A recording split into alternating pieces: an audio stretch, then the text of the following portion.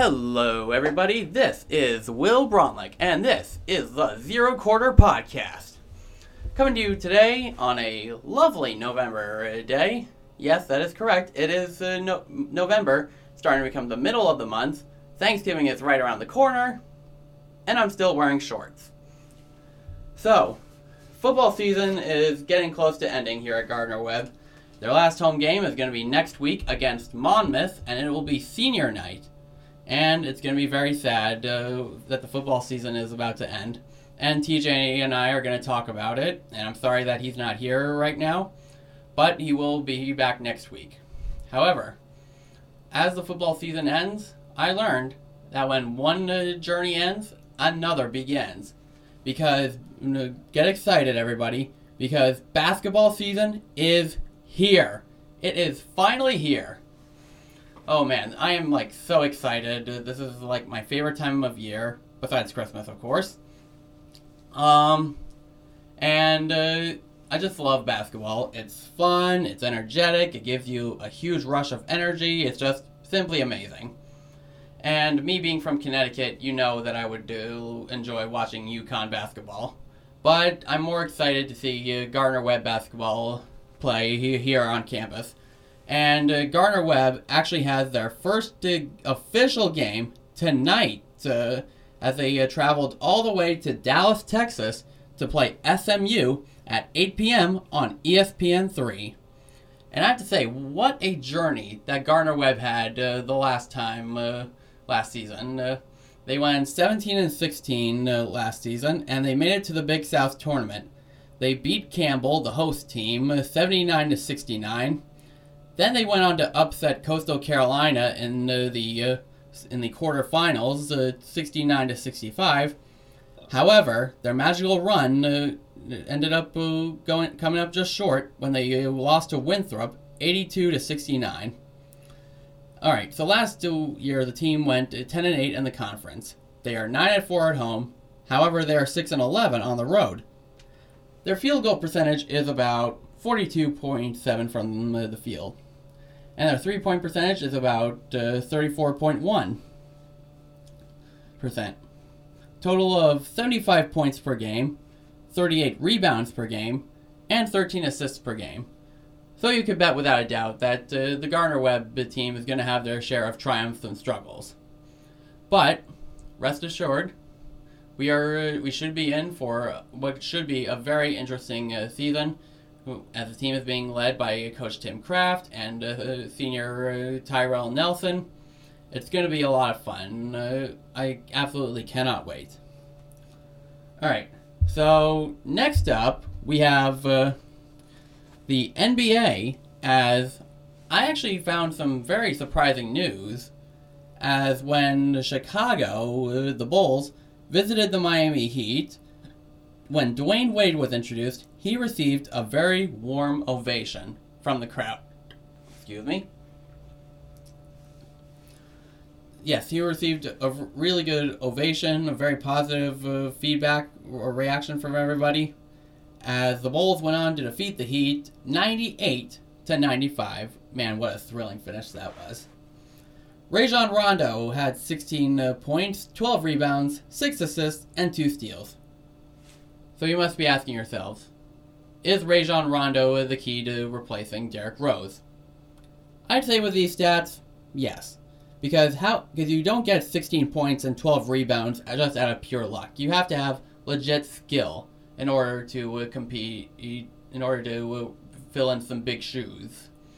And when Derrick Rose left, it sort of made the whole Chicago Bulls team feel a little bit empty inside. Like they had one missing piece of the puzzle, and I say with Rajon Rondo, they found that missing piece.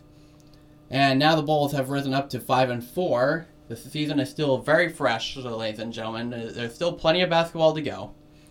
But let's talk about the Miami rookie Hassan Whiteside. 20 points, 20 rebounds, 3 blocks, and 1 steal. You know, for a rookie, that's pretty impressive. And you can just bet that there's just more of him to come. And the Heat have dropped to 2-5. Alright, So for tonight's NBA highlight game, this is a game that I personally selected. It will be the Los Angeles Clippers going to battle against the Oklahoma City Thunder. Thunder standing at 6-2 as Russell Westbrook leads the Thunder in points, 31 per game, and assists, 9 per game. So here's another question. Has Russell Westbrook filled in the shoes that Kevin Durant left empty when he went on to go to Golden State? Well, I'd say if you're putting up 30 points per game, I'd say mission accomplished. So, way to go, Russell Westbrook. You are now officially the team leader of the Oklahoma City Thunder, and you guys are actually on the right track right now to possibly getting to the NBA Finals. However, one of their main roadblocks would have to be the Los Angeles Clippers. While the Thunder are 6-2, the Clippers are just about 7-1. Blake Griffin leads the Clippers in points, which is about 19 per game. DeAndre Jordan leads the Clippers in rebounds, 11 per game. And Chris Paul leads the team in assists, 8 assists per game. That's why you call Chris Paul one of the best assisters, one of the best players that assists in the whole game. All right, moving on to the NFL. Last night, the Ravens battled the Browns, and the Ravens earned the right to be in the sole possession of first place in the AFC North after beating the Browns 28-7. Joe Flacco had 296 passing yards, 3 touchdowns with only 2 interceptions. And here's a game that we're going to talk about soon, the Cowboys and the Steelers, because sources say that Tony Romo will be unlikely to be active versus the Steelers. And from my personal opinion, it would probably be the best idea. Because when you look at Dak Prescott, he has 2,020 passing yards, 12 touchdowns, and only 2 interceptions this whole season. And this guy just started. I mean, you can't get stats this good. The only way it's possible is if you were playing a video game and the difficulty was set to easy. But I'm just over-exaggerating. Dak Prescott definitely is on a roll, and I am very much looking forward to seeing what should be a very interesting game. Alright, so now on to our NFL game picks. First up, we have the Packers and the Titans. Now, when I looked on the injury list, Randall Cobb and Clay Matthews are labeled as questionable, so you can bet that that'll put a little bit of hurt on the offense and defense of the Packers. Meanwhile, for the Titans, DeMarco Murray is out, and you know him as a good runner, and he's a good target for Marcus Mariota. But I'd say that this is actually going to be a close game, possibly low scoring. I'd say 21-13 Packers. Alright, Vikings and Redskins. Alright, so when the Vikings were 5-1, I honestly thought that they were on top of the world. However, they just started to fall apart. And right now, they just seem like a big mess right now. And I honestly thought Sam Bradford was going to find his we thought he found his charm when he went to Minnesota, because a lot of people seemed very iffy about it at the time. But after the first 6 games, you can tell that Sam Bradford has kind of lost his charm, and now the Vikings are starting to go downhill. Meanwhile, for the Redskins, Kirk Cousins has 321 passing yards and 12 touchdowns total this whole season. Now, this guy's pretty new to me, and pretty new to a lot of other people. Yes, I consider Kirk Cousins a bit underrated.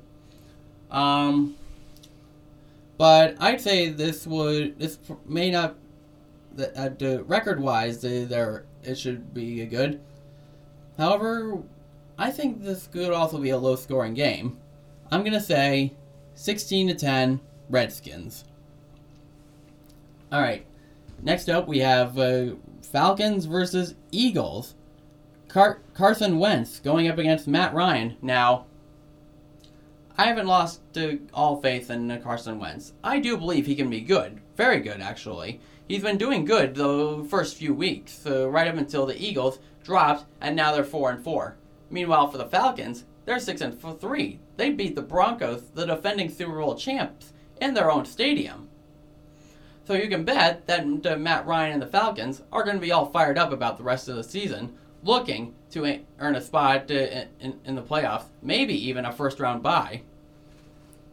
So, overall, I think this is going to be an exciting game. I think this may be one of the most exciting games we've seen lately. The last one would have to be the Broncos and the Raiders, where the Raiders surprisingly beat the Broncos. But Matt Ryan has just been very impressive lately, and I can't go against the Falcons on this one. I'm going to go with the Falcons, 28-24. All right, next up we have the Broncos traveling to the Big Easy to take on the Saints. All right, now here's a QB that surprised me as well. Trevor Siemian. He had 251 passing yards and 10 touchdowns this whole season. That is absolutely incredible. All right, but I believe that when you go against the Saints in their own stadium, it's going to be really tough, because I've actually been in the Superdome one time for a football game, and it gets loud, like really loud. So that's going to be tough on the Broncos, but I'm going to say the Broncos by 3 on this one. All right, now we have the Cowboys going up against the Steelers. Rookie Dak Prescott versus the veteran Ben Roethlisberger. This is going to be sort of like a David and Goliath battle, ladies and gentlemen, because you have this newcomer in Dak Prescott who just came out of nowhere and just exploded onto the scene here in the NFL. And for Ben Roethlisberger, he knows the drill. He's done it all. He's won a Super Bowl. And it looks like that David wants to take down Goliath. Well, I'd say that happens. I'd say David takes down Goliath.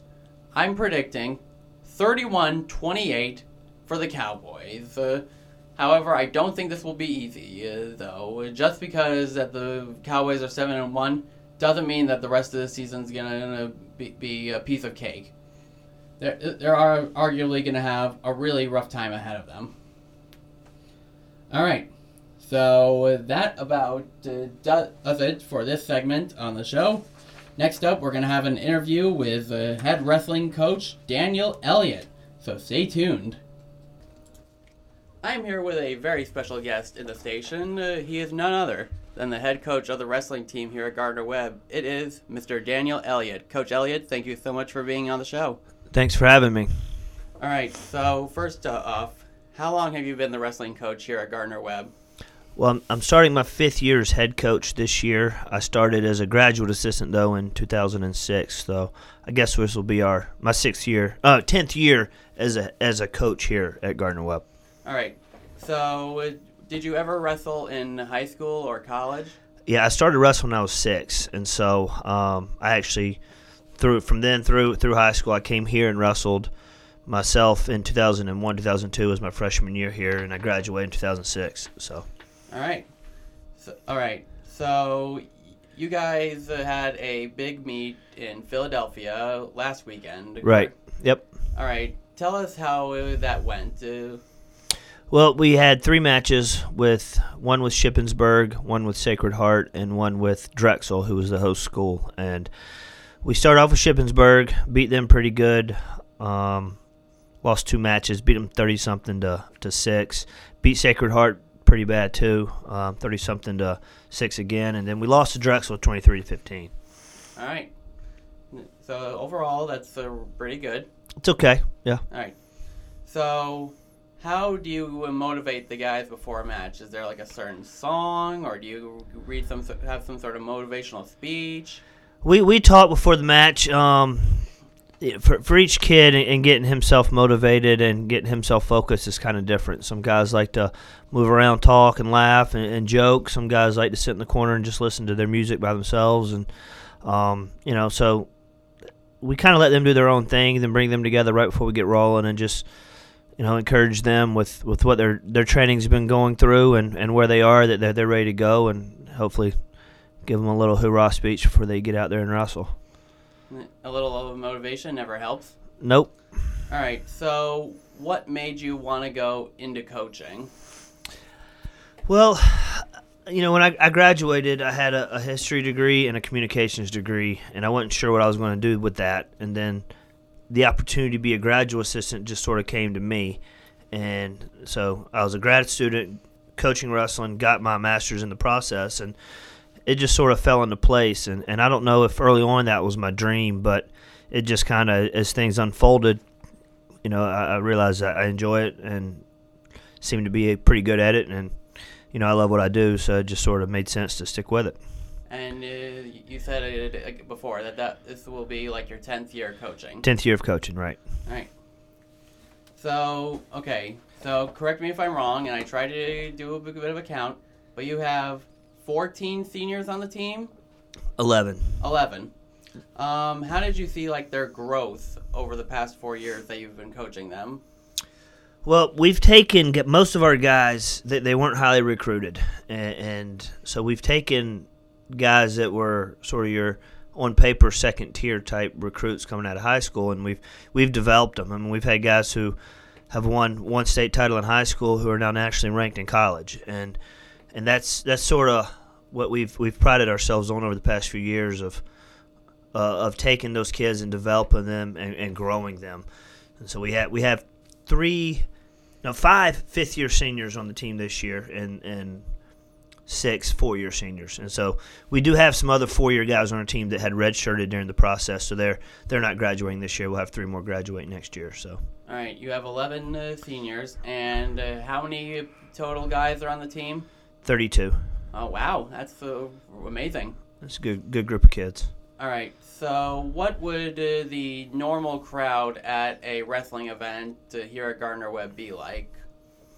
Like the size or what? What do you mean by? The size? Are people getting all fired up, cheering people on?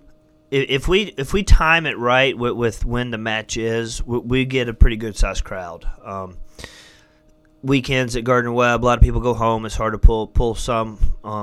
We've had a couple where we had to do it. There's no other way. A couple Sunday afternoon matches, and that's just empty stands for that. But if we get a good weeknight crowd, it gets pretty loud. And if we're in the match and it's competitive, it can be pretty exciting. So that's something my coach talked to me a lot about. When you step on the mat, you want to put out something that is exciting that fans will want to enjoy watching and come back to, and that's sort of what we try to promote with our guys. And obviously, if you win, more people are going to come support you, and that's ultimately the goal when you step out there is to come away with a win so people enjoy watching you have success.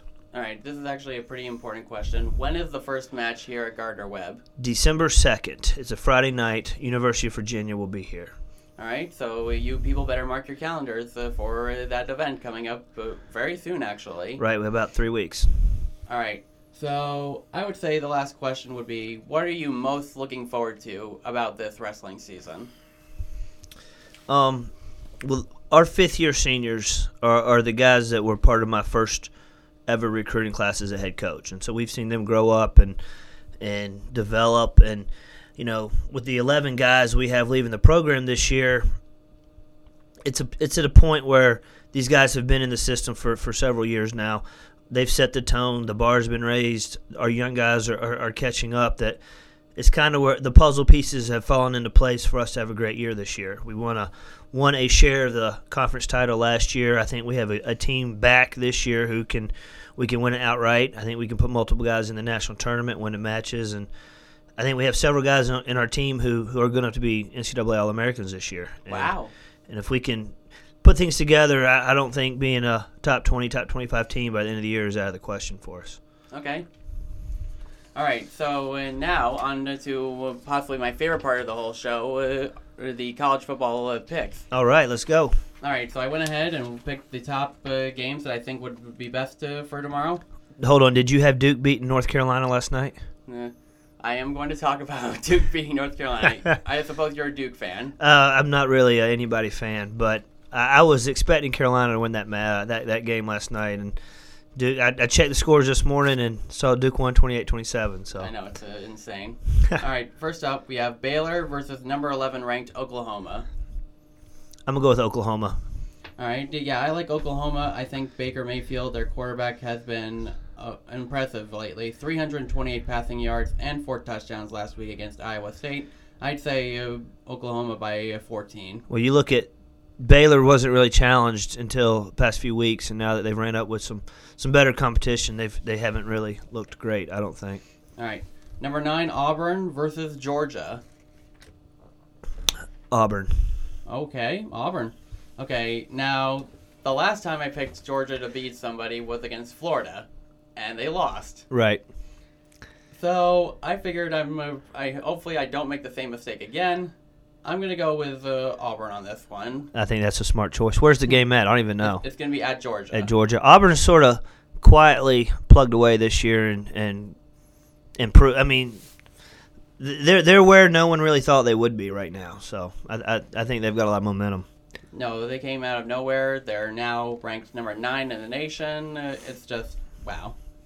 All right, next up, we have Georgia Tech at number 14, Virginia Tech.